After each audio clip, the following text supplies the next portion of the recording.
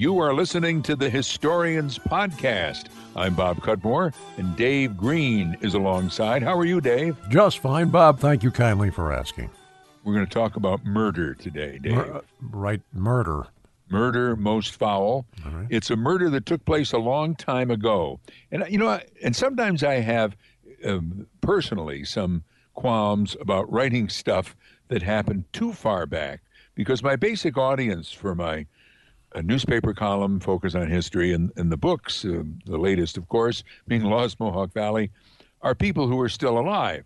So people who are still alive don't remember the way things were back in the 1800s, or the 1700s, the 1600s. But of course, we're talking history. But you do.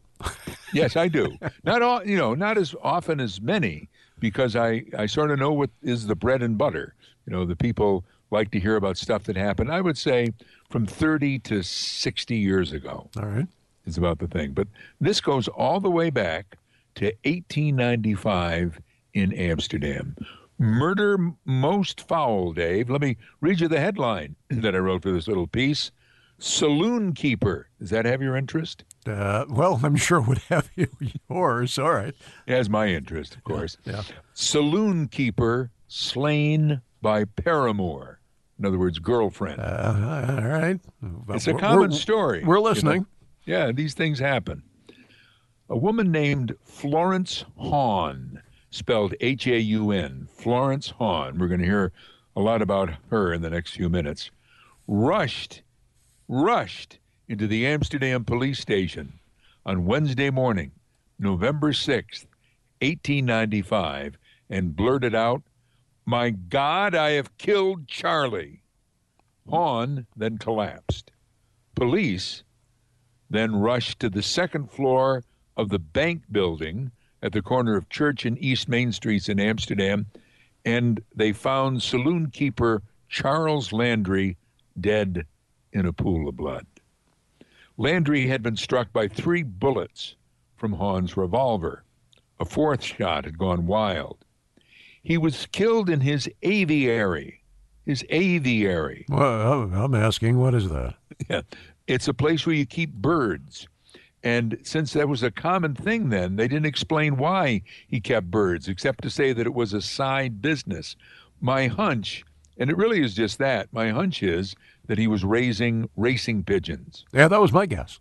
Yeah, which I know was a big thing in Amsterdam through the years. And I looked up on Wikipedia about racing pigeons, and they became a fad, if you will, I think somewhere in the middle of the 1800s. It was their version of drones, Bob. That's true. It was their version of drones. Register your birds with the FAA. Could be. So Landry killed in his aviary. Who's Landry? I said he's a saloon keeper. He's a former prize fighter, and he also was a Democratic politician. His saloon was on the first floor of the building where he had the aviary. In other words, he's on the second floor with the birds, and the first floor was his saloon. What about the murderer, or murderess, as they called them back then when it was a woman? Originally, her name was Florence Kelderhouse, and she was from Copiague in Columbia County. She had married Mr. Haun, Henry Haun, in Hudson, New York. The young couple moved to Amsterdam, where Florence worked in the mills, and guess where Henry worked? He tended bar for Mr. Landry. Haun, 21, and the bar owner, Landry, 27, had an affair so intense that she rented quarters to be near the saloon. Landry had a wife, a young son. Landry's wife and Haun's husband urged the saloon keeper and Haun to break off this romance. The night before the murder, Landry and Florence Haun went to a dance at Liederkranz Hall, where Landry told her he was ending their relationship. It's Splitsville, lady. According to Haun, she told police that after the dance, he beat her with a broom and choked her. She then bought the revolver the next day. She went to the aviary the next day. In one newspaper account, had it that before the shooting, Landry wrestled the gun from Hahn, but perhaps you might say in a key mistake, then gave it back to her. Hahn's husband was among those who converged at the police station following her arrest. He arranged for her lawyer, very magnanimous gentleman, I would say, doing that for his wife. In fact, it was a good lawyer, a judge in Amsterdam, became Hahn's attorney. And the case became a sensation in the media of the day. It was covered by newspapers all across upstate New York, also in New York City, and somewhat in other states. There was outrage, but some sympathy for Florence Hahn, described as a woman of slight figure, girlish look, blonde hair, and blue eyes. The victim, Landry, was regarded as lacking a sense of morals. However, he had popularity in Amsterdam. At his funeral, there was a large procession organized by the Artisans Masonic Lodge, where he was a member. When the trial got underway, which was in February of the following year, a man named Raymond Chrisman enters this story. Raymond Chrisman, really all I found out about him is what said in the newspapers, was a married local businessman of some prominence in Amsterdam. And Chrisman took a keen interest in Florence Hahn. When the trial began in February 1896, he was heard to exclaim, I'm not sure if he just did this on the street or did it in court or whatever, but Mr. Chrisman said, "Florence must not die." Florence was convicted of second-degree murder. Did New York State have the death penalty back then, Bob? Yes, it did. But she didn't get it. She was convicted of second-degree murder and handed a life sentence. And maybe this gets back to your native Syracuse. I'm not really sure where this is. She was to serve her sentence at the women's prison in Auburn, New York. Still there. Auburn. Well, the women's prison, there's still a maximum security prison in Auburn. Yeah. I don't know if there's a women's section, or I don't think so. Well, this was specifically where there was a women's prison, was in Auburn, New York. And Florence Hahn is sentenced, life in prison, but the Auburn newspaper reports, quote, "The prisoner," that's Florence Hahn, "is seriously afflicted with lung trouble, and her incarceration in jail will soon end her earthly career. It is not thought she can live another year in prison." In actual fact, Florence Hahn, when she was sent to prison, was dying from tuberculosis. How old was she at that point, Bob? She was 22, I think. Oh. Raymond Chrisman, remember him? That's the businessman that said Florence must not die. Yeah, we're hanging in here, Bob. He visited her in jail. He tried to get her to see the faith, to become a Christian. Or maybe she always was a Christian, but he encouraged her in her religion, and she agreed. I mean, she started getting instruction or something from I think it was an Episcopal minister. And Chrisman then took what I thought was rather an unusual step. He adopted Hahn, as his daughter. And he bought a burial plot at Green Hill Cemetery in Amsterdam. And Chrisman also bought and installed a monument with this inscription, Florence Viola Chrisman. Viola must have been her middle name, and see, he's adopting her. As far as he's concerned, she's Florence Chrisman, not Florence Hahn. So the memorial said, Florence Viola Chrisman, sacred to the memory of a wronged child, dead to the world, but alive in Christ. Now, another, what I thought was strange twist to the story, there was an outcry against the idea of burying Florence Hahn at the Green Hill Cemetery. The people that, had relatives and friends buried at Green Hill thought it was bad. It wasn't a good idea. And the Green Hill Board of Directors was under pressure. And they researched state law and they found an out for themselves. State law said that a cemetery has the right to refuse burial to convicts. So even though he had bought the plot, it was his plot, erected the monument, his monument, they said you can't bury Florence here. Is that And law still on the books? that I don't know. And the monument was removed. They took it away. Chrisman then took his plight to the Pine Grove Cemetery in Tribes Hill, asked them to allow the burial. No soap, no dice. They refused. He went to the third cemetery who let him in.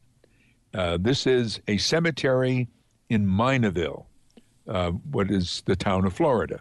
It's a hamlet in the town of Florida, south of Amsterdam. I, did a fair amount of research for this story, but I must admit, I'm kind of looking for. It appeared not long ago in the paper.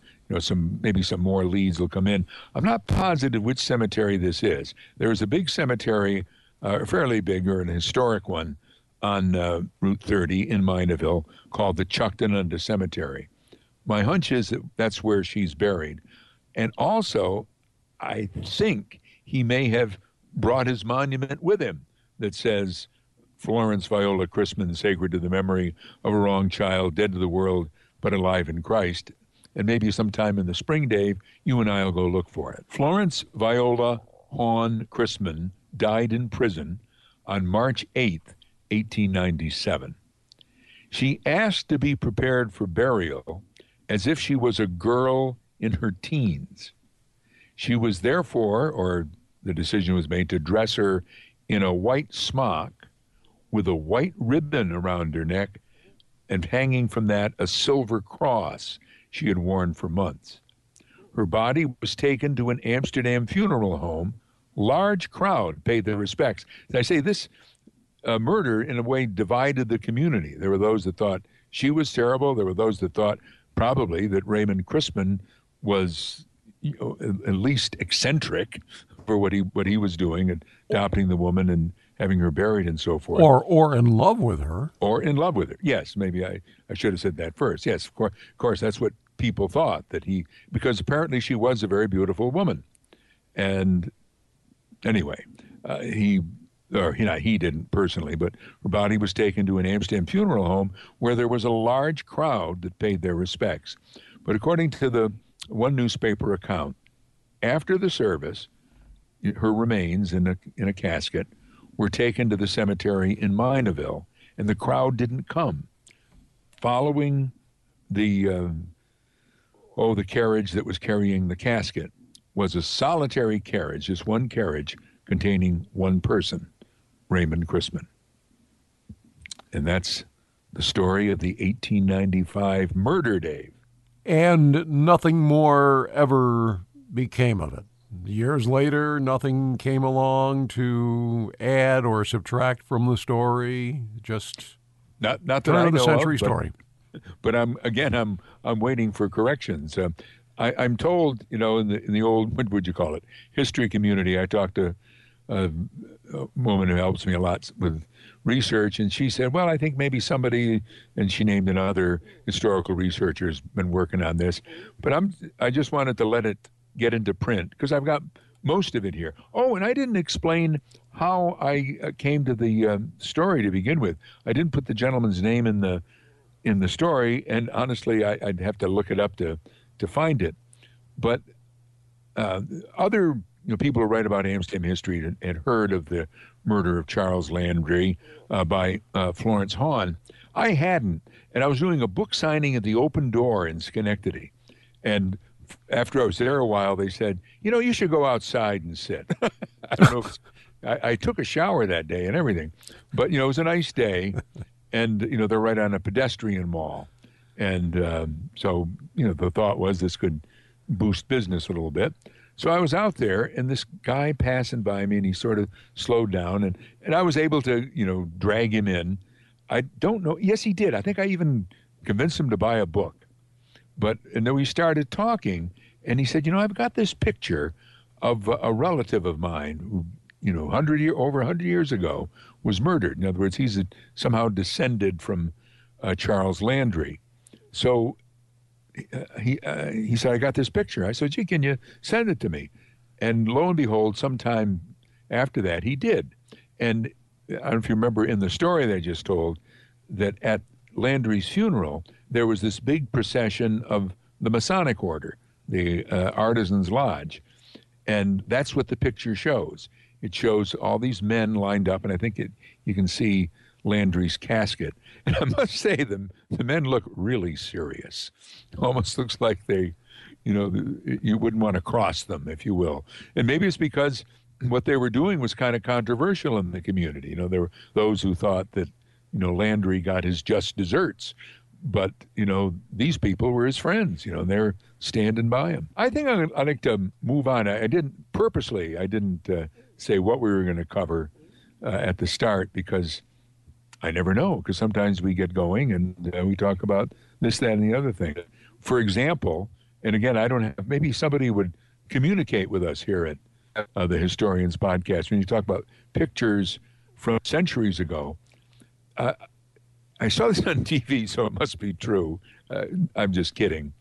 Frederick Douglass. Yeah, we know you are. Frederick Douglass, the famous black leader of the 1800s.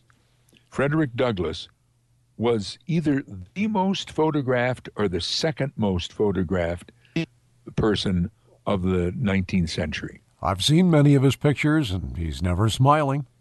No, never smiling. And he did this by design, because his idea was that people, they treated African Americans as non-people. They were almost like invisible. So he wanted to leave behind a lot of pictures. And so he took every opportunity he could to have a picture taken. Smart move. Yeah. Well, and he was a good-looking man and all that. But that's a little aside. Maybe at the time, I'm kind of stuck on the thought about smiling, Bob, but maybe at the time that was the gift. You please do not smile. You can almost hear, yeah. Yeah, the length of history, now, be the pretentious twit that I am, I really don't know. But I, when I was in college, studied 18th century British literature, and I want to say that smiling or laughter was frowned upon in some quarters. So to speak. Yeah. It wasn't seen as a thing that a gentleman or a lady did, but right. You're not here. You're not going to have a family picture taken because you're having a good time. Exactly. Exactly. But now with our selfies and all that, we're smiling all the time, Dave. Yeah, who would know, those photographers at the time, if they had any idea that someday they'd actually sell a stick that you could hold your camera. I know. In which you'd hold your camera. In fact, I remember my son's wedding, which took place a few months ago. One thing they did do was a very simple wedding. They hired a photographer. He was one of the local newspaper photographers. That's where they got the term, Bob. It's better than a stick in the eye. Yeah, but he said, I hate to see those sticks. Yeah. Everybody's out there taking pictures of themselves. Really? Yeah. They could use a professional like me. Once again, socially unacceptable, Bob. Yeah. Another device that connects to the original device that's socially unacceptable. Now you got a phone, you got a stick to put it on. Both no good. Well, speaking of socially unacceptable or politically incorrect, perhaps we'll spend the rest of our little chat today on the Historian Podcast talking about Mohawk Tommy. I don't personally. Tell me all about it. All right. The story starts with Mohawk carpet mills, which were in Amsterdam. My father worked there. He was a weaver. And, they just chose that name. There were English people, the Shuttleworth family, that founded Mohawk Carpets. And they took the name because of, it's the name, Mohawk Valley, the Mohawk Indian tribe, Mohawk Nation. So there are a lot of businesses that took the name Mohawk. And over the years, Mohawk Carpet has used some sort of Indian person or a depiction of one as a symbol. There was a rather stately-looking Native American, not smiling, Dave, I would say, who is on the brand, or it was right on the carpet. You used to turn the old carpets over. It had a band on the edge, that said Mohawk carpets, and then also the logo, if The you will, logo, all and, right. and the logo for Mohawk carpets was an Indian, Native American, one presumes a Mohawk. I don't really know what the Mohawks thought of this. That'd be another thing to find out. I mean, there's a lot of controversy about using Native American symbols Well, in they probably advertising. didn't. They didn't like it. They didn't like it. But at the time, what they had to realize, or we all had to realize, was they didn't like it. But it would take 150 years for anybody to begin to say anything about it. That's true. That's right. Took a long time. I think Mohawk carpets may even still use Mohawk Tommy. At least there's a depiction of Mohawk Tommy at a big rug store, carpet store in Denver, Colorado. But Mohawk Tommy was a little Indian, like a child Indian, All right. and it was basically a cartoon character. And it's best known to people like me who grew up in Amsterdam and, were the offspring of Mohawk factory workers. It's, well, nobody sees it, I forget. You can see me the way we do this We're because not on TV. I'm sorry. right. But I have up on my shelf here in my little office a Mohawk Tommy bank. All right.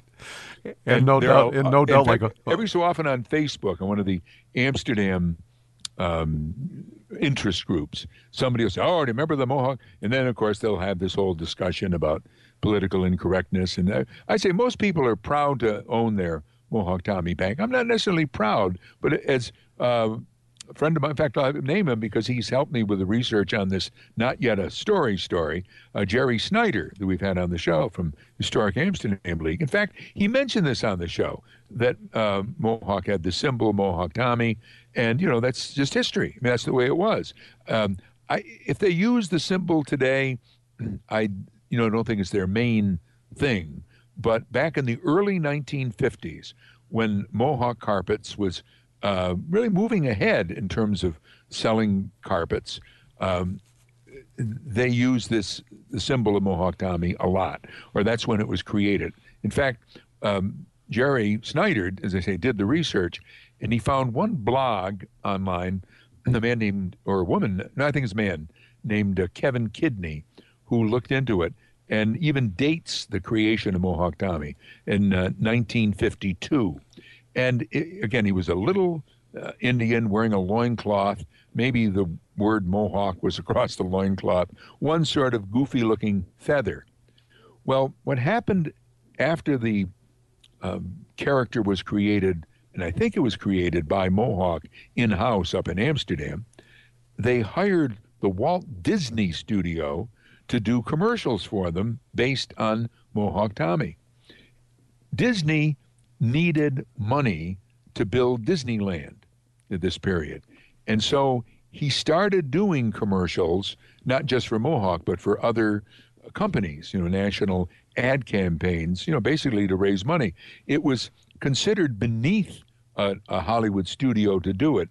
So I'm searching here in this man's blog, but I haven't quite found it. But the company that actually did the work was called Hurrell Productions, Hurrell, who was a famous photographer named George Hurrell, who was related to Disney. He married his niece or something like that.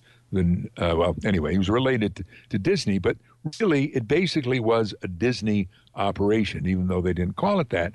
And if you look at the way they depicted Mohawk Tommy, and you can find this online, folks can probably search for it on Google, it does look like a Disney creature or creation. It reminds me, I think, didn't Disney do a Hiawatha movie at one time? it seems so. Yeah. But anyway, so because Mohawk Tommy is not the only one who appears in the commercials. I watched one in which Mohawk Tommy plants carpet seeds. So you see him out there scattering seeds, then they start to grow. And he's accompanied by Chatter the squirrel, who really looks like a This is getting worse. I don't know if it's getting better or worse. And get this, Chatter the squirrel also has a headband and an arrow. So, you mean to tell me that's where I got all of my rugs, Bob? They came up in a cornfield somewhere. And Mohawk Tommy in the commercials had a girlfriend named Minnehaha. Oh, of course. But they shortened it. Remember, this is the Disney people. Right. They shortened it to Minnie. So just like Minnie Mouse, we had Right. I was many. going to say the mini. Now I'm associating the minis Yep. to the pearls and to the mouses. Right.